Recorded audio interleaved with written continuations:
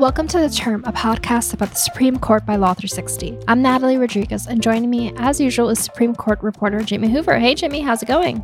It's going great, Natalie. Another Thursday afternoon news dump from the Supreme Court that's made us go back to the drawing board and re-record our intro to this episode. Hot off the press is the Supreme Court Marshal's report into the investigation of last term's leak of Samuel Alito's draft opinion in Dobbs versus Jackson Women's Health Organization.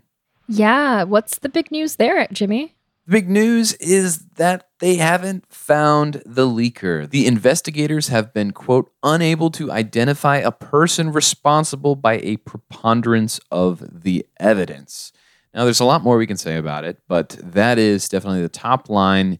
The leaker remains unknown, and the Supreme Court appears at least to be moving on, if not entirely. The investigation is still ongoing, but this seems to at least close the initial chapter of the last 8 months of the investigation, which has included 126 interviews with 97 employees. Definitely big news. Any other details you can share about what the court said or any other findings? Yeah, it was a fairly comprehensive report about all the exhaustive investigative steps they took. In addition to these 126 interviews with these employees, you know, the marshal of the court, Gail Curley, outlined the forensic, physical, and digital analysis that they did on computers, phones, printers. There was even a fingerprint analysis of an unnamed item that was of interest to the investigation. I'm not sure exactly what that was. The investigators concluded that it was unlikely that the leak was the result of an external hack on the court's IT systems. So it didn't completely rule out that possibility that this was an external breach. It kind of laid the blame probably on the internal policies and procedures at the court as to why this took place, finding that, you know, the pandemic and the attendant work from home policies, as well as security gaps in how sensitive information was handled, had, quote, created an environment where it was too easy to remove sensitive info from the building and the court's IT networks. So this was a pretty, I wouldn't say complimentary report of how things had operated at the Supreme Court previously when it comes to, you know, who has access to, let's say, things like draft opinions. So it kind of concludes by laying out a number of recommendations for improving these internal practices, such as restricting the number of people that have access to sensitive information and bolstering training for court employees. So does it surprise you to learn that at the time that this draft was initially circulated, by the time that it had got to the leak, 82 employees, in addition to the justices, had access to either electronic or hard copies of the draft opinion. So that number seems a little bit high, but it's not completely like mind-boggling to me because you have to count all the justices and all their clerks, right? Because the clerks help with the opinion writing. And Sure. Then I imagine there's some staff within each of the justices' offices, not to mention kind of like just external people of like dealing with the publication, the actual physical publication of opinions and whatnot. So yes, it seems high, but it doesn't seem mind-boggling to me that it's like that number. No, that's probably right. And what's kind of mind-boggling to me, though, whoever these people are that have access to documents, is that this kind of thing doesn't happen more often with 80, I guess 90 if you include the justices themselves, and however many, you know, dozens of opinions come out each year, that this is so unprecedented, the leak of this single file to Politico. In any event, investigators said they paid close attention to employees who displayed what they called, quote, insider threat behavior. So this would be people who kind of make a habit of violating confidentiality rules. Maybe they disclose certain things to their spouses or something to that effect. Maybe they have a disgruntled attitude. as well as those who may have had a quote strategic reasons for the disclosure. Additionally, the investigators were looking at any employees who had connections with reporters, especially those with connections to Politico. So I don't know if you remember this, but there were a couple of posts going around social media, kind of LinkedIn investigators of people trawling people's online resumes and saying, oh, this person's married to that person and that person knows this person, so maybe it's them. Anyway, the report kind of poured cold water on a lot of that speculation by saying that they, quote, found nothing to substantiate any of the social media allegations regarding the disclosure. Now, when they were conducting interviews with these employees, the investigators made them sign affidavits attesting to the statements that they did not disclose the Dobbs draft. And then they had to swear to the truth of the affidavits in the presence of a notary public. So this being the idea of attaching, like, if you want someone to tell the truth, you have to give them a good reason to. And it basically attaches criminal liability in the event of giving false statements to these investigators. So the court basically says, if investigators later determine any personnel lied to the investigators, those personnel would be subject to prosecution for a false statement in violation of the U.S. Code. So that tells you that these investigators, while they may have exhausted the bulk of their investigative work, if anything comes up, they're still going to be looking at it. So I don't know that you can say that this is a case closed situation. It'll just be more of a cold case, I guess. Well, it'll be interesting to see if this means anything for the functioning of the court. Jimmy, I know you and I have kind of talked about the perceived dysfunction or at least slowdown in the court's usual operations. We're here in the middle of January. We still don't have any opinions, although we did have 8 cases taken up recently. That's right. This should be probably the last batch of cert grants for this term. These are likely to be scheduled for the April argument session. 8 cases. A lot of definitely interesting questions in there, but we're not going to talk about all of them today. We're just going to focus in on 2. So Natalie, can you start us off with the one that jumped out at you? Yeah, in the mix on Friday, the justices did take up a new religious rights case. This is one where a Christian man is suing his former employer, the U.S. Postal Service, for disciplining him for not working on Sundays rather than accommodating his religious accommodation request. Now, I know some folks will be like, wait, doesn't the Postal Service close on Sunday? Right. But actually, for several years now, I believe the USPS has had a deal where they deliver parcels for Amazon on Sunday. So they do work. So this case is coming out of the Third Circuit. And it's a pretty big case, both, again, religious rights, but also a big employment case. It's basically urging the justices to revisit a 1977 precedent where they defined what's an undue hardship for an employer who's being asked to accommodate someone for a religious accommodation, right? And basically under this 1977 precedent, anything that's beyond a trivial burden can be called essentially an undue hardship. And basically the employer can say, look, it's too hard for me to accommodate this religious request. Obviously, the counsel for the ex-mail worker is saying that precedent is way too easy for employers to say, you can't meet my religious accommodation request. So the court's going to take a look at this. Could, again, have pretty significant implications for the employment world. I will say last year, the court rejected a similar challenge to this precedent. And in that rejection, Justice Gorsuch and Justice Alito penned a lengthy dissent saying that this 1977 precedent needs to be revisited. So at least going into the arguments, there are at least 2 justices who seem to have a sympathetic ear for the mail poster worker.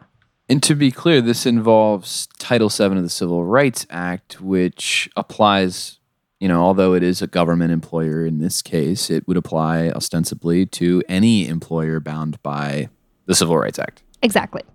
Very interesting. So Turning to another case from the Friday batch, it's called Counterman versus the people of the state of Colorado.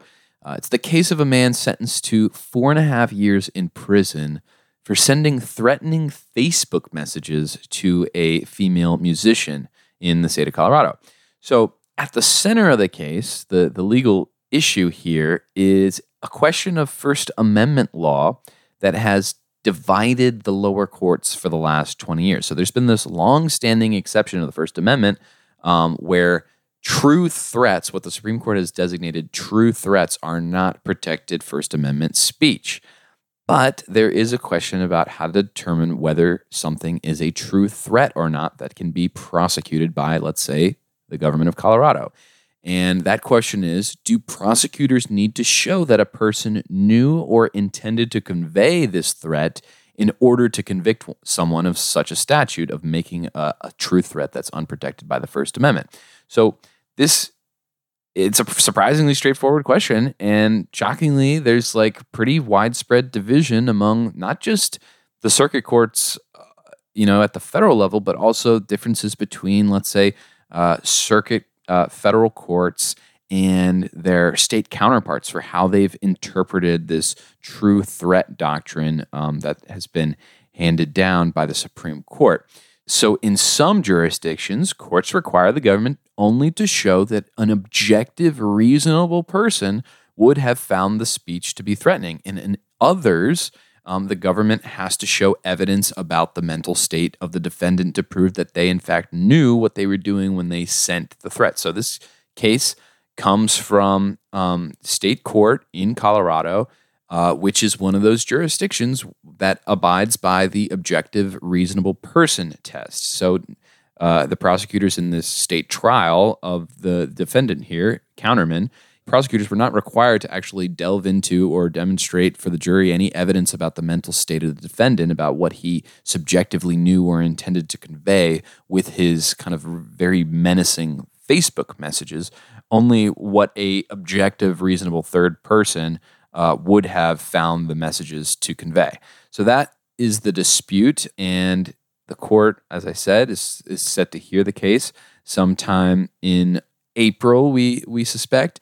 I think it was in 2015 in an earlier case that presented a similar question, but and that one involved a federal statute about making threats in the course of interstate commerce.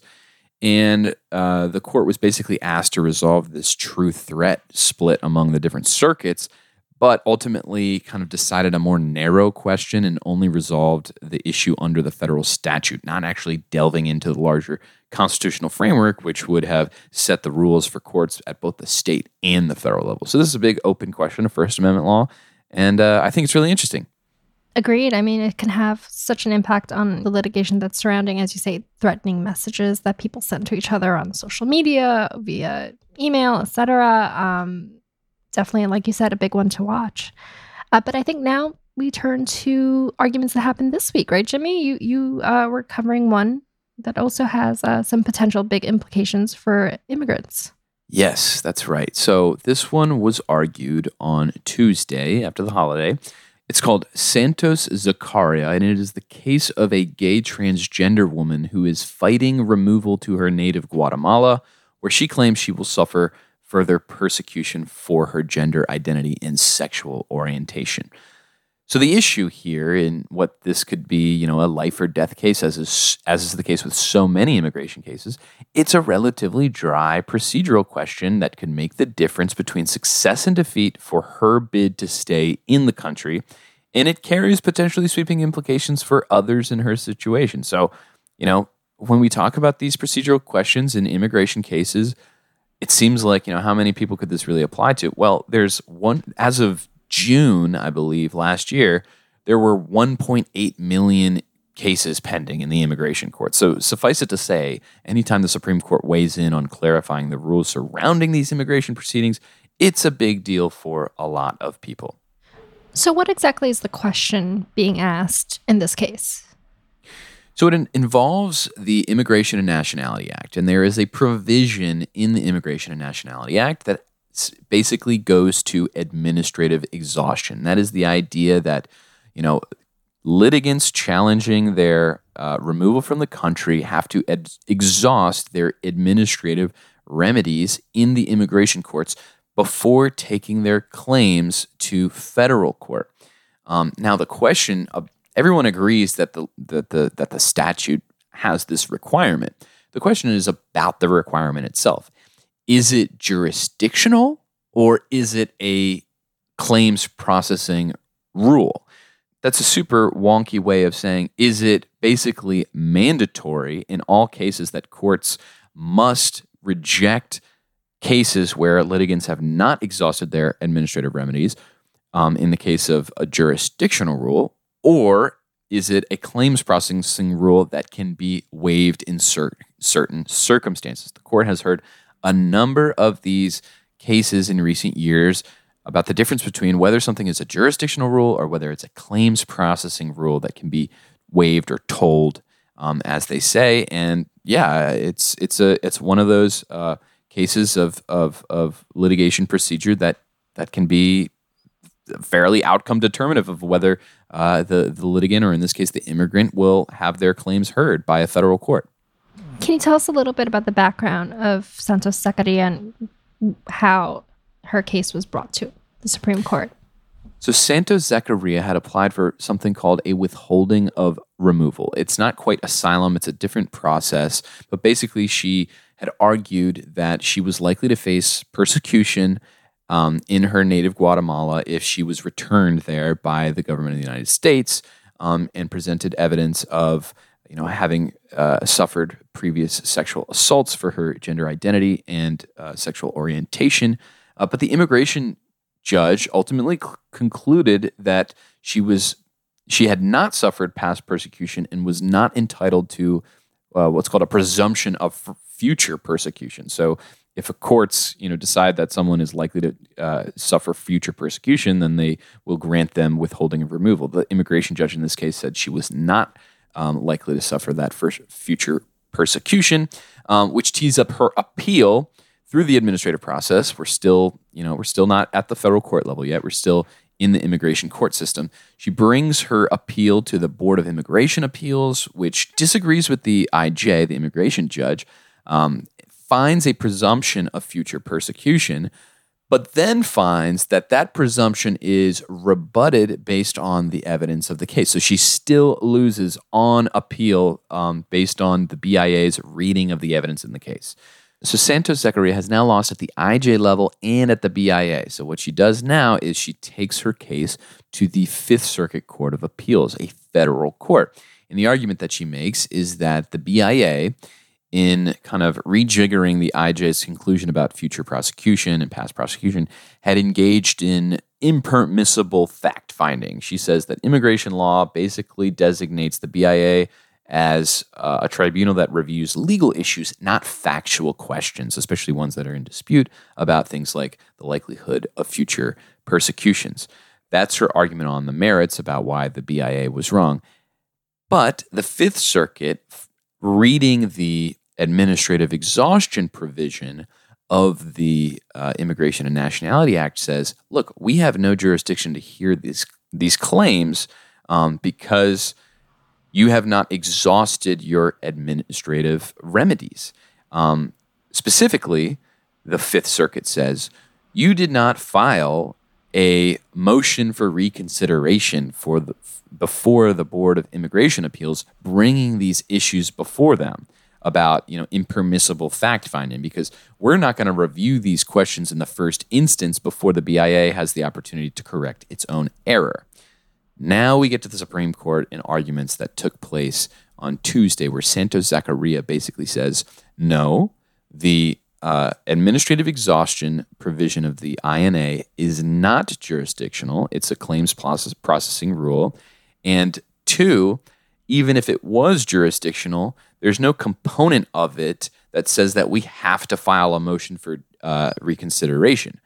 Because that's a purely discretionary thing, and administrative exhaustion only goes to the things that the immigrant is entitled to, quote, as of right under the statute. And because it's completely discretionary, that's not something that we would be considered to be eligible for as of right. So those are basically the two primary arguments that she made on Tuesday through her counsel to the Supreme Court. This is such a tricky web of administrative red tape. Are you still with me, though? I am. It's very complicated, as with, I think, frankly, many immigration matters. Like, it's super complicated as to, you have to really follow steps in a proper path to really get a good outcome, usually, in your case. So she's at the Supreme Court. How did the arguments go? I have to imagine they were filled with more red tape discussion. It was definitely a red tape argument. Luckily, it did not go, the 3 hours that we've seen in recent cases. But it actually was a little bit more simple than I was anticipating, only because the court seemed less interested in that second question about motions for reconsideration than it did in that kind of primary nuts and bolts question about administrative exhaustion. Is it jurisdictional or is it not? So the court, like I said, has been hearing a lot of these types of cases. So there's certain things that they've said about how to determine whether one is.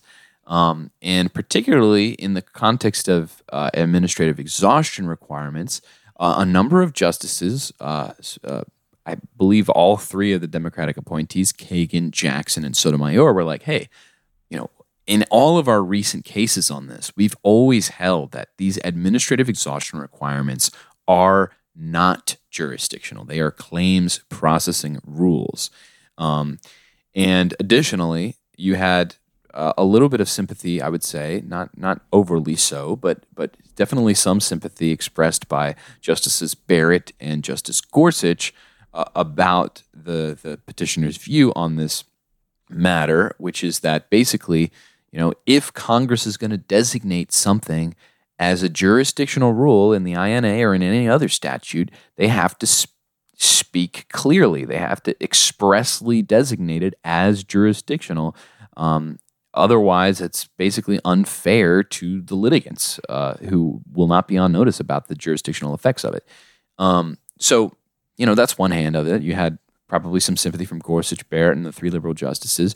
You also had a lot of pushback from Kavanaugh, from Justice Brett Kavanaugh and Justice Samuel Alito, probably primarily. I'll just go with Kavanaugh. He basically seemed to suggest, look, we have held that these administrative exhaustion requirements are non-jurisdictional in a number of recent cases, but those cases didn't have the same language of the statute that this one has, where it basically says courts may review these immigration cases, quote, only if, that's the language in the statute, only if these litigants have, basically exhausted all their claims in the administrative process. So, all in all, this is going to be a case where the court is going to set a procedural rule for immigration cases and how to appeal them to the federal court system that could basically have pretty significant effects for, the millions of immigrants whose claims are still in the system right now.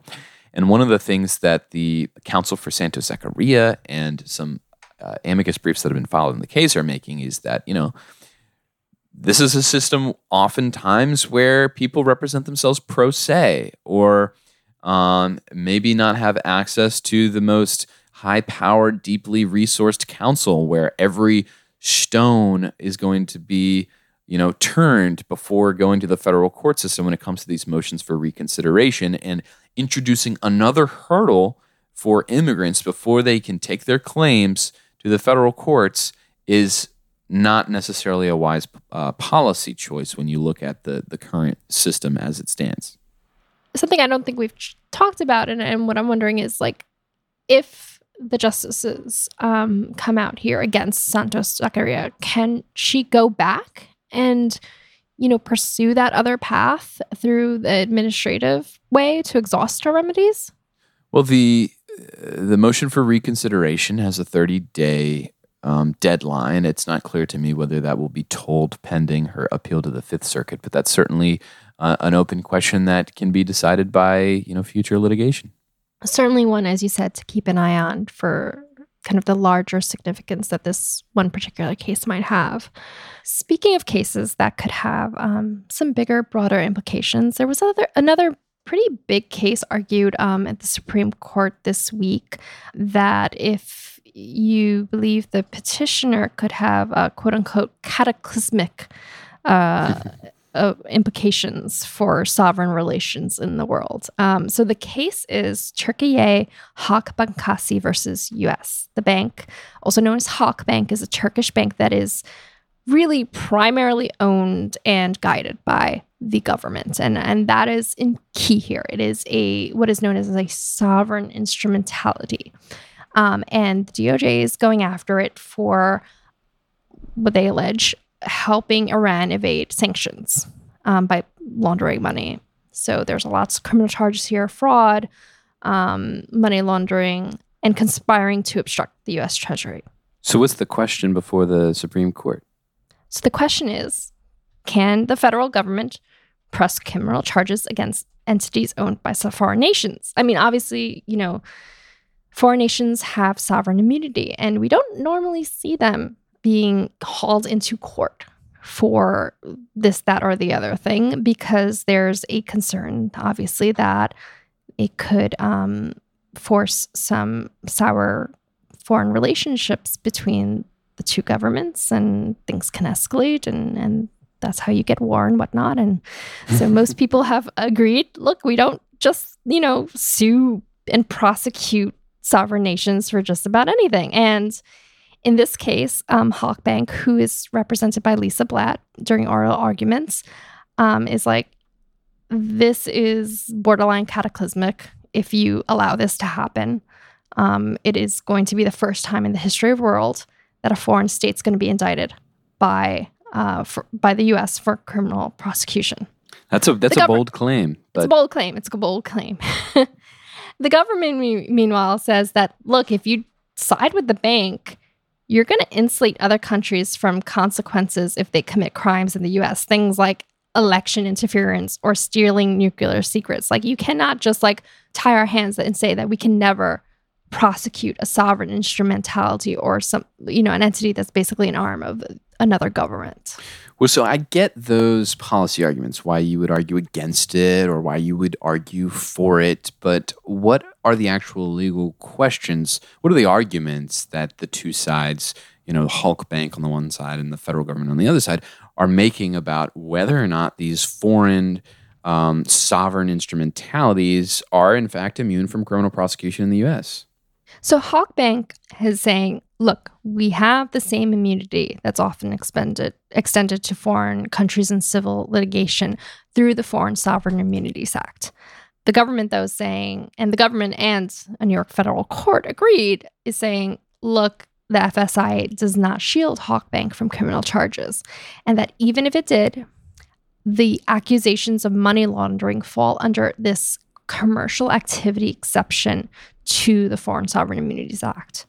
And that is why we are now here in the Supreme Court, because Halkbank does not want to let that argument stand. So, yeah, the bank says, courts don't have criminal jurisdiction over us through that, general jurisdictional statute. But even if they did, the FSIA takes it away because it provides that immunity for criminal prosecution in the U.S. And I understand the bank to be making the argument that, no, that exception for commercial activity, that only applies in civil cases, not in criminal cases like this one. So what did the bench make of the different arguments that were being made? Because, even if you put aside the apocalyptic rhetoric of Halkbank in this case, it's still a pretty significant issue, and I'm sure the justices are pretty cautious about deciding what sounds to be, a case with potentially widespread implications for international relations. So my question is, what do they make of the different arguments on each side? They did not seem to love the quote-unquote jurisdictional arguments that Halkbank was making, that U.S. district courts do not have jurisdiction over this case and that the Supreme Court should step in and say so. Justice Kavanaugh came in and he said, very bluntly, it seems, quote unquote, pretty bizarre if the Supreme Court stepped into this case to stop the executive branch from prosecuting foreign nations, absent clear language in the Foreign Sovereign Immunities Act that this exception, right, for foreign sovereign nations extends to both criminal activities, which actually is not super clear in the text, right, and to a sovereign instrumentality who is conducting economic business.